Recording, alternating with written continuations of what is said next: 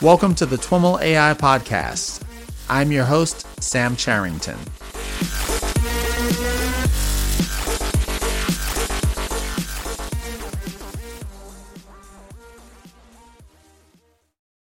All right, everyone, I am here with Paige Bailey. Paige is a developer advocate for TensorFlow with Google, and we're here at the TensorFlow Developer Summit. Paige, welcome to This Week in Machine Learning and AI. Excellent. I'm delighted to be here. I am excited to have you on the show and looking forward to diving into all that's new and interesting with TensorFlow. But before we do that, a little about your background. How did you get started working in all this stuff? Yeah, so I got started working in machine learning and data science before data science was really a term, I guess. My background in undergrad was very geophysics, applied mathish. I did research in planetary science, doing sort of data analysis on large amounts of data from NASA equipment.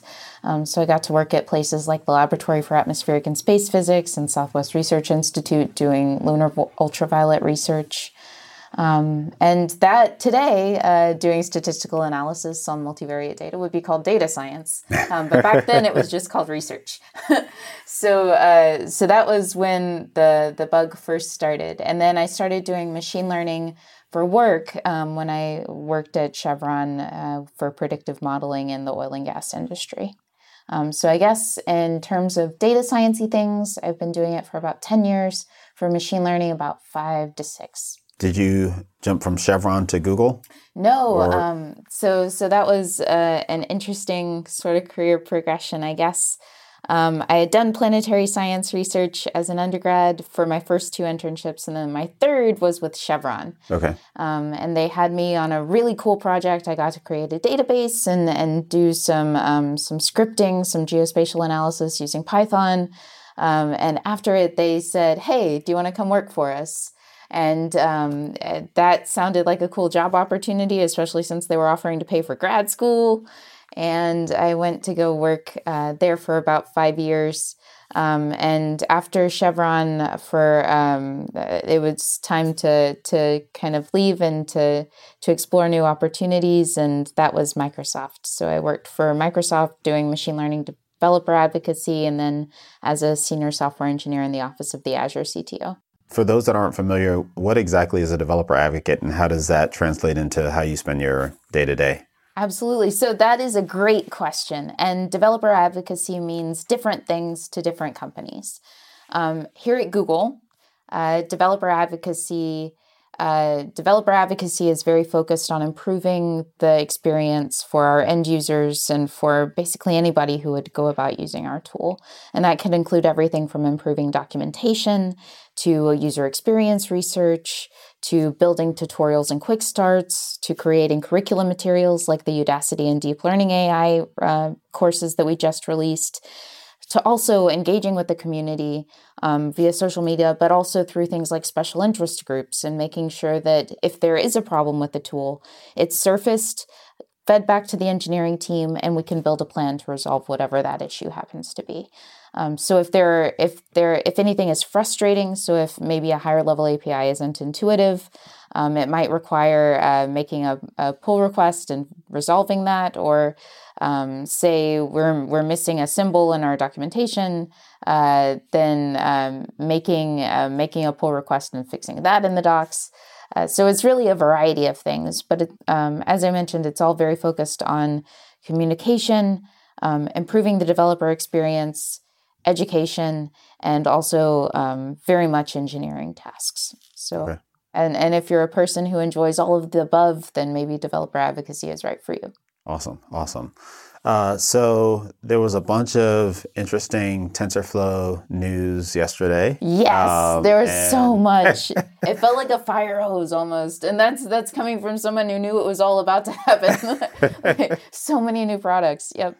Yeah, so I'm really interested in kind of digging into them. One of the things, I've mentioned this to a couple of times, maybe yesterday, one of the things that's been a little bit difficult for me to parse as an outsider is like, what exactly is new in all of these things that are kind of new? Like eager mode was highlighted very extensively yesterday, but that was announced last year. Mm-hmm. There were other things that I'm like, I know I've seen this before. There was a paper that was a couple of years ago, so for me, probably the best thing to do is to have you kind of walk through from your perspective, what were the highlights, and what was new, and then we can kind of dig in from there. Right. So it is difficult to kind of place what's actually new and then what's just been kind of bundled and packaged, right? Mm-hmm. So the biggest announcement yesterday by far was the alpha release of TensorFlow 2.0. Mm-hmm. And TensorFlow 2.0 is a new version of TensorFlow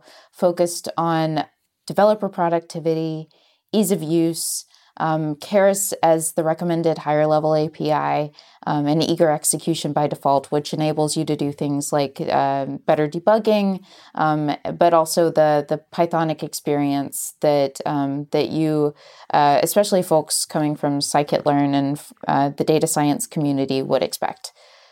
So TensorFlow 2.0 is I mentioned it's eager execution by default, and you're correct in that eager execution was announced last year. Mm-hmm. But in order to enable it, you had to do something called like tf.enable eager execution at the top of your script. Mm-hmm. So you had to kind of specify that at the beginning, and you had the option of sticking in graph mode if you didn't enable eager execution.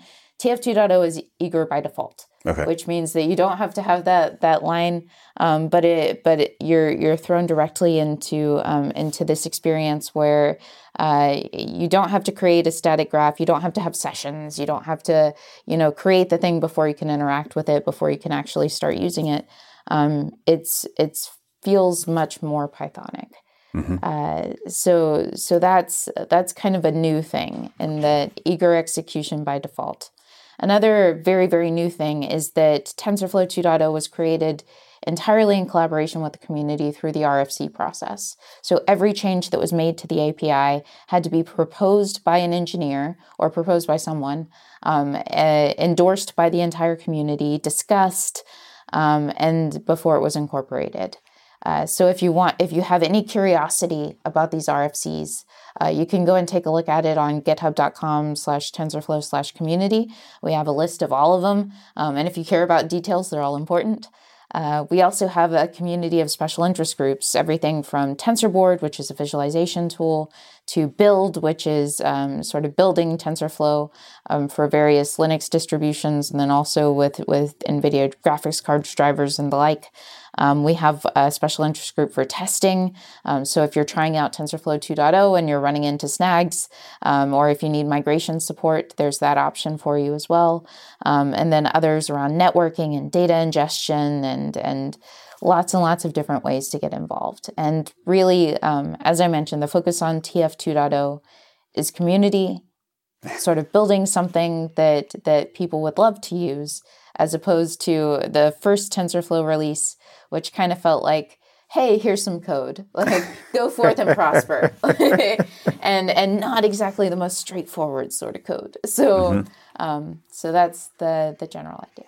A lot of the kind of top line takeaways around kind of APIs and developer experience. The eager by default, you can kind of think of that as, okay, so there's one line of code less that I have to write. But is it deeper than that in terms of Absolutely. The underlying architecture and the way that that TensorFlow supports that? That's a great question, and absolutely. So Carmel, during the keynote yesterday, she had this great slide where, so if you're a Keras developer, if you have experience using tf.keras, you can create a neural network with about 10 lines of code, and it's very straightforward. It's intuitive. It's easy to understand.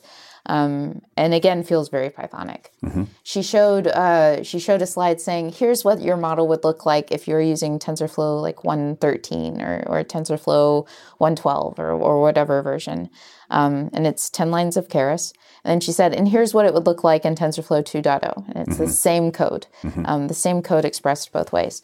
But the reality is that TF 2.0 is doing a lot of things under the hood to improve model performance, and to take that same Keras code and make it scalable in a way that it wasn't experienced before.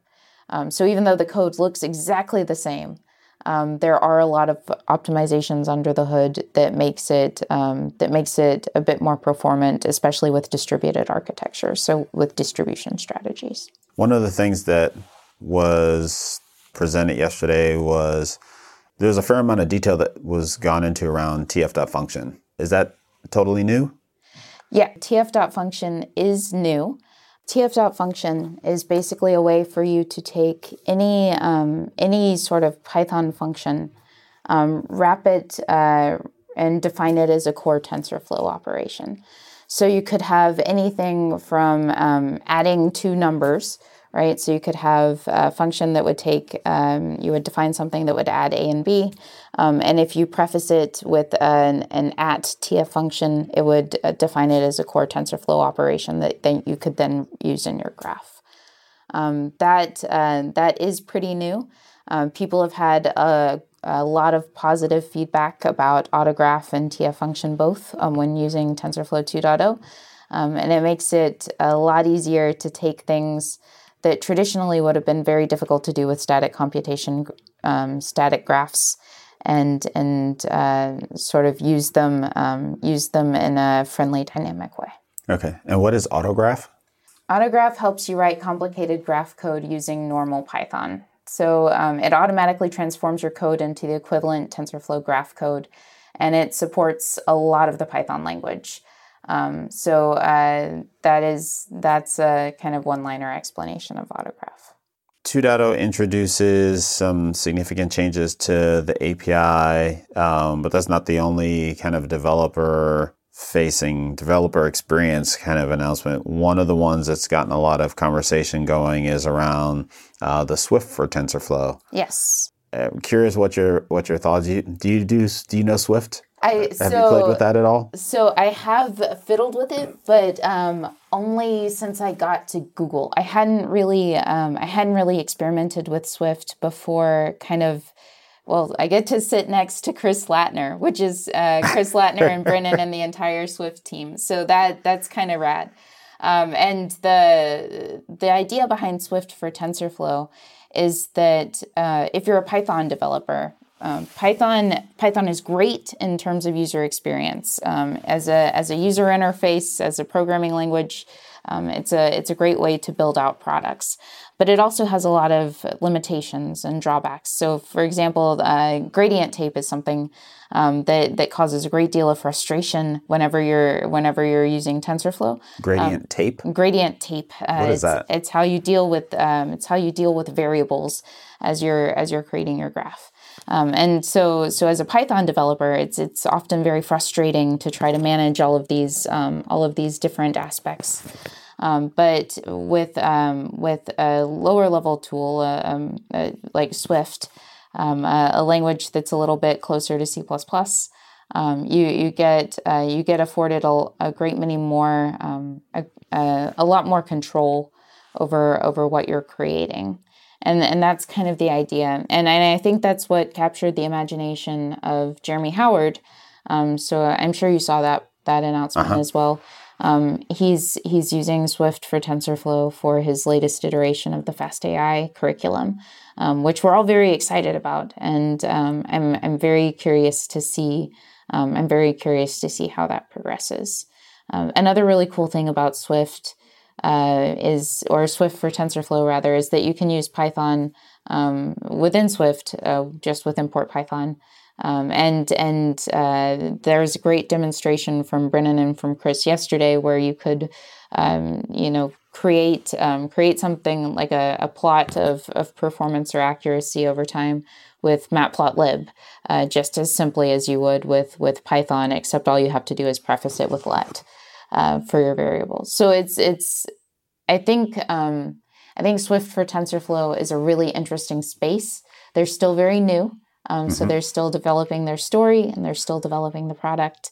But I'm curious to see how it progresses this next year. And they certainly have a vibrant community. Like if you have any, I mentioned the special interest groups a little bit before, but they also have these really active mailing lists where people are asking questions and sharing products that they've created and sort of ideas that they have about changing designs of API and technical things.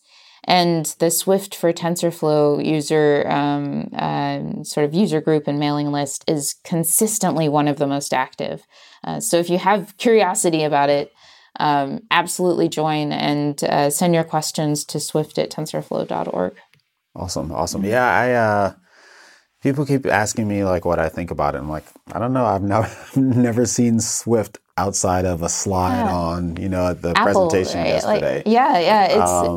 It's very, when I first, because it was announced last year, Swift for TensorFlow, but in a very sort of low key way, right? Okay. I missed that. Yeah, like it was a presentation. It was also the best non-leak of TensorFlow history. I think like nobody anticipated that it was coming, but so it was announced last year. And all of the progress that you've seen since has been made since that initial announcement. But yeah, like usually you would think Swift and think, iOS or something. That's exactly what I think. Yeah. But yeah, I tell people I'm kind of excited about it because Jeremy's excited about it. Part 2 of the new course is starting up soon, and it sounds like he and Chris will be collaborating on a couple of lessons in that course to kind of highlight. Yeah. Not just kind of highlight the Swift for TensorFlow, but also this is maybe a little bit of kind of inside baseball or whatever, but like the way that the way that he builds the courses is basically by building out the framework, right? And that becomes the process of building out the framework becomes the course. Yep. And so it sounds like what he and Chris will be doing in this course is like starting to build out the Fast.ai Swift version as kind of part of this course. It's really fascinating kind of approach for multiple reasons. I took a look at his blog post about kind of why he was so excited about Swift, and one of the reasons that he's real plain about is like this is the ground floor opportunity. Like Swift, TensorFlow or rather Python, there are all of these challenges associated with like the barrier between Python and C when you have to get really deep and not being able to debug all the way through and not be able to trace variables all the way through, that kind of thing.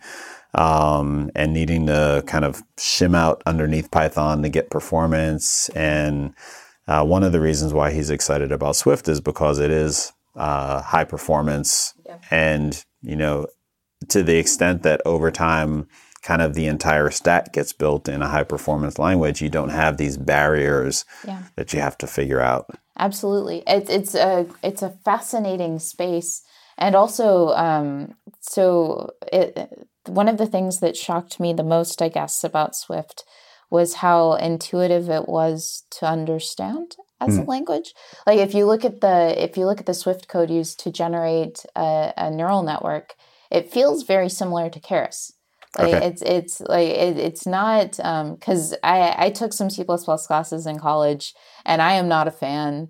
And will not be shy about saying that. Like, I love the idea of it conceptually as a language, but it's something that's very, it doesn't feel natural for me to use. Swift feels a great deal more natural. And one of the challenges I think that they're going to face is that Swift, as you mentioned, hasn't traditionally been a data science-y language. Right. So they don't have all of the vast libraries of tools that Python has. So things like Matplotlib and scikit-learn for traditional machine learning tasks and the like. But it's really interesting in that so we're doing Google Summer of Code for the very first time this year. And 5 of our proposed projects are Swift for TensorFlow related. Summer of Code, for those that don't know, is a program where open source projects can get matched with like college students or students in general, maybe, and get some funding to pay them to work on the project? Absolutely. So the Google Summer of Code, it's one of my favorite things about Google. And it was also when I applied for it a long time ago, when I was still doing the grad school thing, and I applied to a project called AIMA, and got a response back from Peter Norvig, who was apparently the person who was sponsoring the project, and that was my first email from a Googler, and it was Peter Norvig. So wow. it was amazing. But it's so enchanting in that open source projects can apply to be part of this GSOC program. If they're selected, they can have a partnership of mentors who are directly working on the project and students. The mentors work collaboratively with the students. Doesn't matter where they're located. They're certainly encouraged to be remote. And the students are kind of guided through making their first substantial open source contribution, and also paid for it, which, as a student, that's kind of like a dream come true, right? Like, right. You get to work on open source, you get to be paid, and potentially you get to be mentored by, like in the Swift for TensorFlow case, like you would be mentored by Chris Latner, or the AIMA case, you would be mentored by Peter Norvig, or for the rest of our project opportunities, right? We've got Autograph and TF Function and sort of TensorBoard and TensorFlow datasets. You're mentored directly by the engineers who've created those products. Mm-hmm. So at least in TensorFlow's case and in the other projects that are sponsored, it's really a phenomenal opportunity, and I'm excited to see what the GSOC students build out for Swift for TensorFlow. Mm-hmm. Yeah. Interesting. Mm-hmm. You mentioned something earlier that kind of tied to a question that I had in kind of seeing the Swift for TensorFlow announcement. How would a Swift for TensorFlow kind of play or not play with a Keras? Yes. So Swift for TensorFlow, you can use Keras within it. But for the most part, you can use any Python within Swift. Yes, but it's recommended that you would program using Swift. But again, the Swift syntax looks very, very similar to Keras syntax. Mm-hmm. And we can, if folks are interested, we can share some of the Colab notebooks that links to it that were shared yesterday. Right? Okay. I would love to see that. And another really cool thing about Swift for TensorFlow is that it works in Jupyter Notebooks, it works in Google Colab. So really the notebook experience, if you're a data scientist, feels very familiar as well. One of the big kind of announcements, in addition to kind of the under the cover stuff, was kind of a rationalization of the APIs. It sounds like it's more than just, hey, Keras is the default, and more than even, I don't know the right way to ask this, but we're getting organized. Is that what it is? I think so, or at least that's what it feels like. So the original, I started using TensorFlow not for real substantial work, but just for personal projects and prototyping things in 2015 when it was released. And it was, oh man, it was not fun. It was not good at all. TensorFlow, the original version, you had to write so much boilerplate in order to get something to work. And then since the initial release, it had grown just sort of exponentially. We had this module called Contrib, TF Contrib, that was kind of a generalized catch-all for things that folks wanted to add. So if you were a grad student and you had created, a collection of loss functions, you would add those in Contrib. Or we had tf.contrib.gan, which was really sort of beloved, GAN creation tooling for a straightforward path to creating GANs using TensorFlow. And we'll still have it, just migrated to its own repo. But the sad reality of Contrib was that none of those contributions had a support plan. None of them had a defined owner, so like a proxy maintainer. And a lot of them maybe functioned in an earlier version of TensorFlow, but failed to work later. And there was no clear way to understand what worked, what didn't, what was a duplicate, and like how would you migrate from what, like a symbol to the core API. So that really wasn't defined. We also had a lot of mathematical operations and sort of more traditional statistics capabilities that were in various places in the API, but not really kind of structured and grouped together. And it was, gosh, I don't want to count how many symbols there were, but there were certainly thousands. There were thousands of symbols without any clear structure or consistent naming conventions, and a lot of duplication and a lot of sort of things that kind of failed to work together nicely. So now we've taken a more modularized approach. Mm-hmm. So all of the statistics and mathematical capabilities have been kind of bracketed off and turned into something called TF probability. Mm-hmm. So if you don't want to use all of the things in TensorFlow, like you don't really care about Keras, or you don't care about some other portion of the API. You can just use TF probability, and you can download it as a pip package, or estimators. You can just download estimators. So all of these things, we've removed duplication. We've kind of taken all of the symbols that were just kind of, dispersed to the winds and grouped them together in a way that seems more logical. And also applied a lot of sort of well thought out renames to make things more consistent and to make the sort of calls feel more intuitive. But that's kind of the idea, is that instead of one monolithic application that you have to download in its entirety in order to use a single bit of functionality, you just take the pieces that fit for you and your organization. And that helps a lot with the build and deployment process as well. I definitely saw that in the discussion yesterday.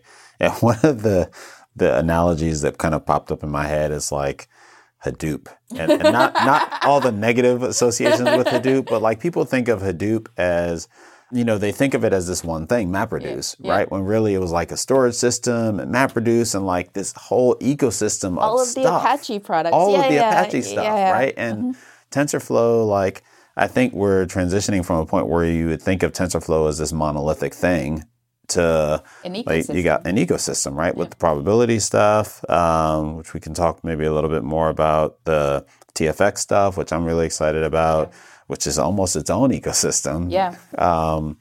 So that, I think that's an interesting kind of transition, and one that, it's kind of there's a natural point in a large open source project where you start to see that kind of thing happen. Yeah.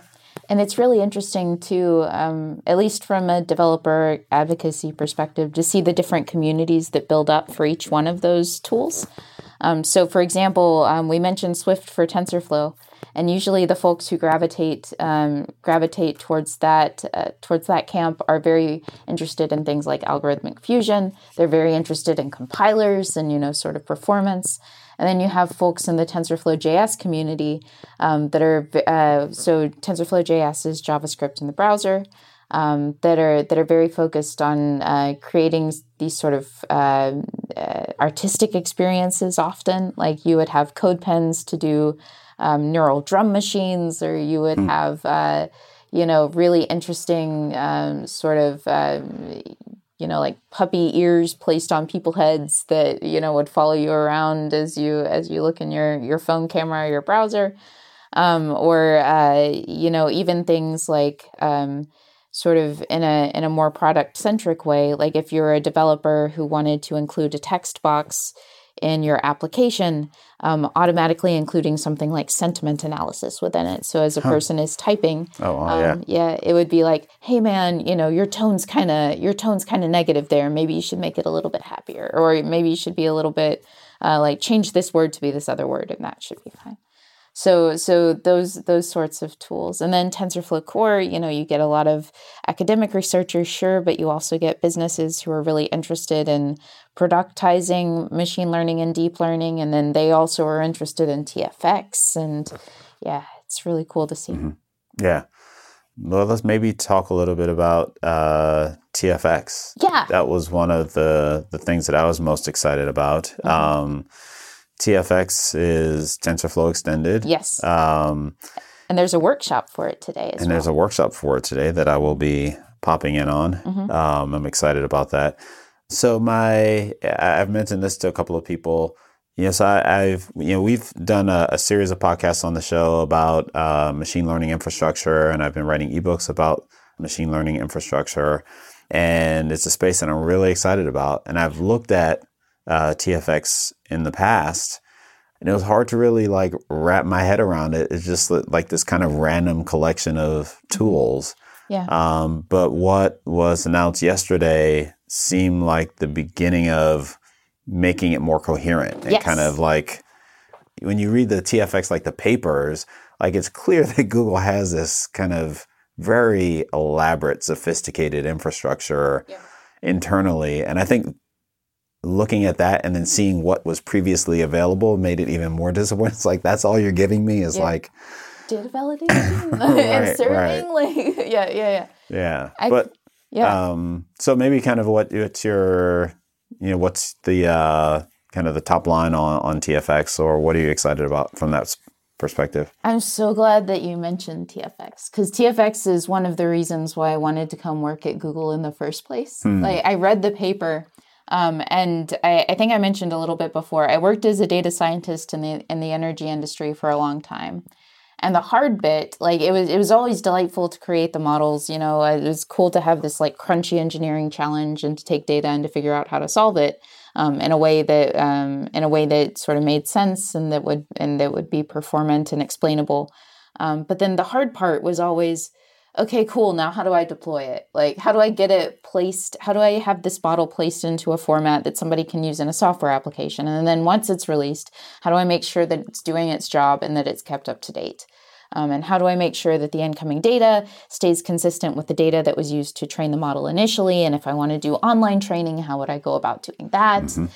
So all of these like really interesting questions where the model was just like this tiny piece of this big overall like sort of continuous integration, continuous deployment strategy, like DevOps for data science. And and TFX, the paper, sort of gave it sort of elaborated on a strategy that Google's been using successfully over the past 10 years to do that effectively. Because most businesses, they create custom glue code.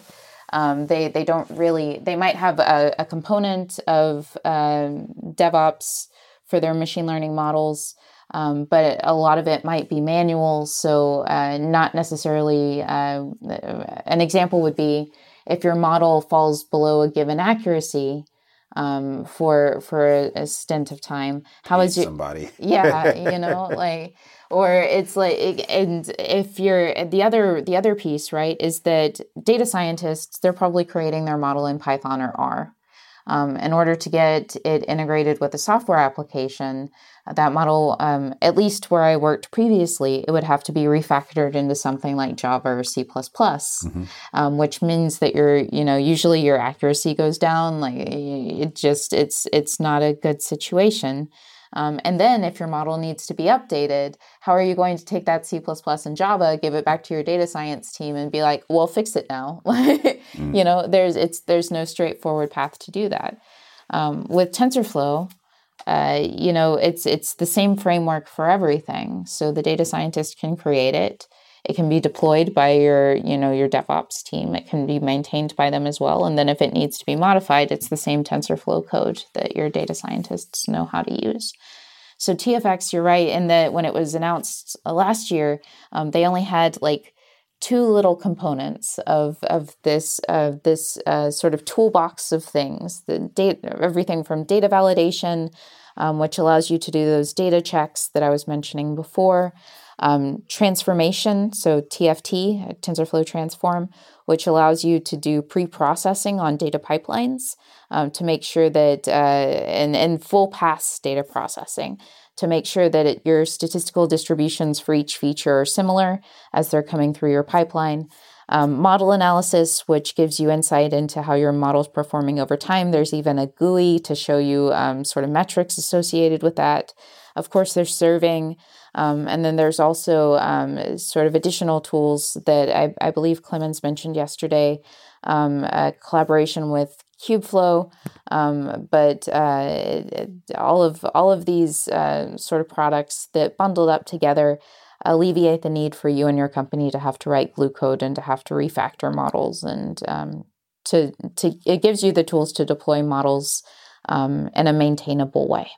Yeah, there's also an interesting bit in there about kind of a metadata repository where you're able to track all of the configs and parameters associated with various both data lineage experiment and data promise runs, right? So you have your experiments, and then when you have a model that you're pushing out to production, all that information. And there were some use cases presented, to your point, that shows how you can use that information to, go kind of work backward from a model decision to what training data, impacted that model decision, and what the experiments were that kind of drove to those sets of model parameters and stuff. Absolutely. And that's huge in terms of model explainability.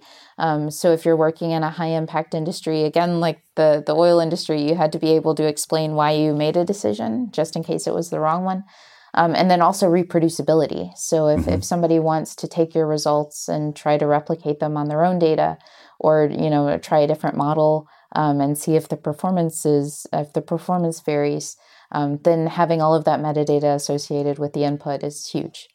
Anything else that we've not talked about yet that you left excited about yesterday, or you knew about it already, but but it was still exciting to hear. So I'm really. It's not a secret. Like I am most excited about the community focus for TensorFlow, and I really love that 2.0 has been pushing for community involvement and not making any changes unless everybody who's using the tool is informed and has had the opportunity to give feedback. So the original release of TensorFlow felt very much like delivering tablets down from a mountain, kind of almost. It's, the code was released, and over time, community could get involved, but it was really only through this thing called Contrib. And for the most part, the engineering was done by the engineering team at Google. And since then, it's developed into more of a partnership between individuals in the community, but also companies who are using TensorFlow extensively, and students, or application developers, or, not just deep learning researchers, but really people coming from all walks of life who want to incorporate machine learning into their tools, who have crunchy problems that machine learning can help solve. So that is my favorite thing, is that TensorFlow 2.0 is all about community. You mentioned the RFC process, and that's a new process since... The RFC process is a new process that was begun, I believe, halfway through last year. Okay. So maybe July, August of last year. Okay. And again, if you want to make a change to the API, anybody can do it. So if you have an idea that you think would be solid, you just propose it. The engineering team, both at Google and then also externally, reviews it, delivers commentary. And if everybody agrees, then development work can start. Awesome. Well, Paige, thanks so much for taking the time to chat with me. Thank you so much for having me. This was fun. Absolutely. Absolutely. Thank you. All right, everyone. That's our show for today. To learn more about today's guest or the topics mentioned in this interview, visit twimlai.com. Of course, if you like what you hear on the podcast, please subscribe, rate, and review the show on your favorite podcatcher. Thanks so much for listening, and catch you next time.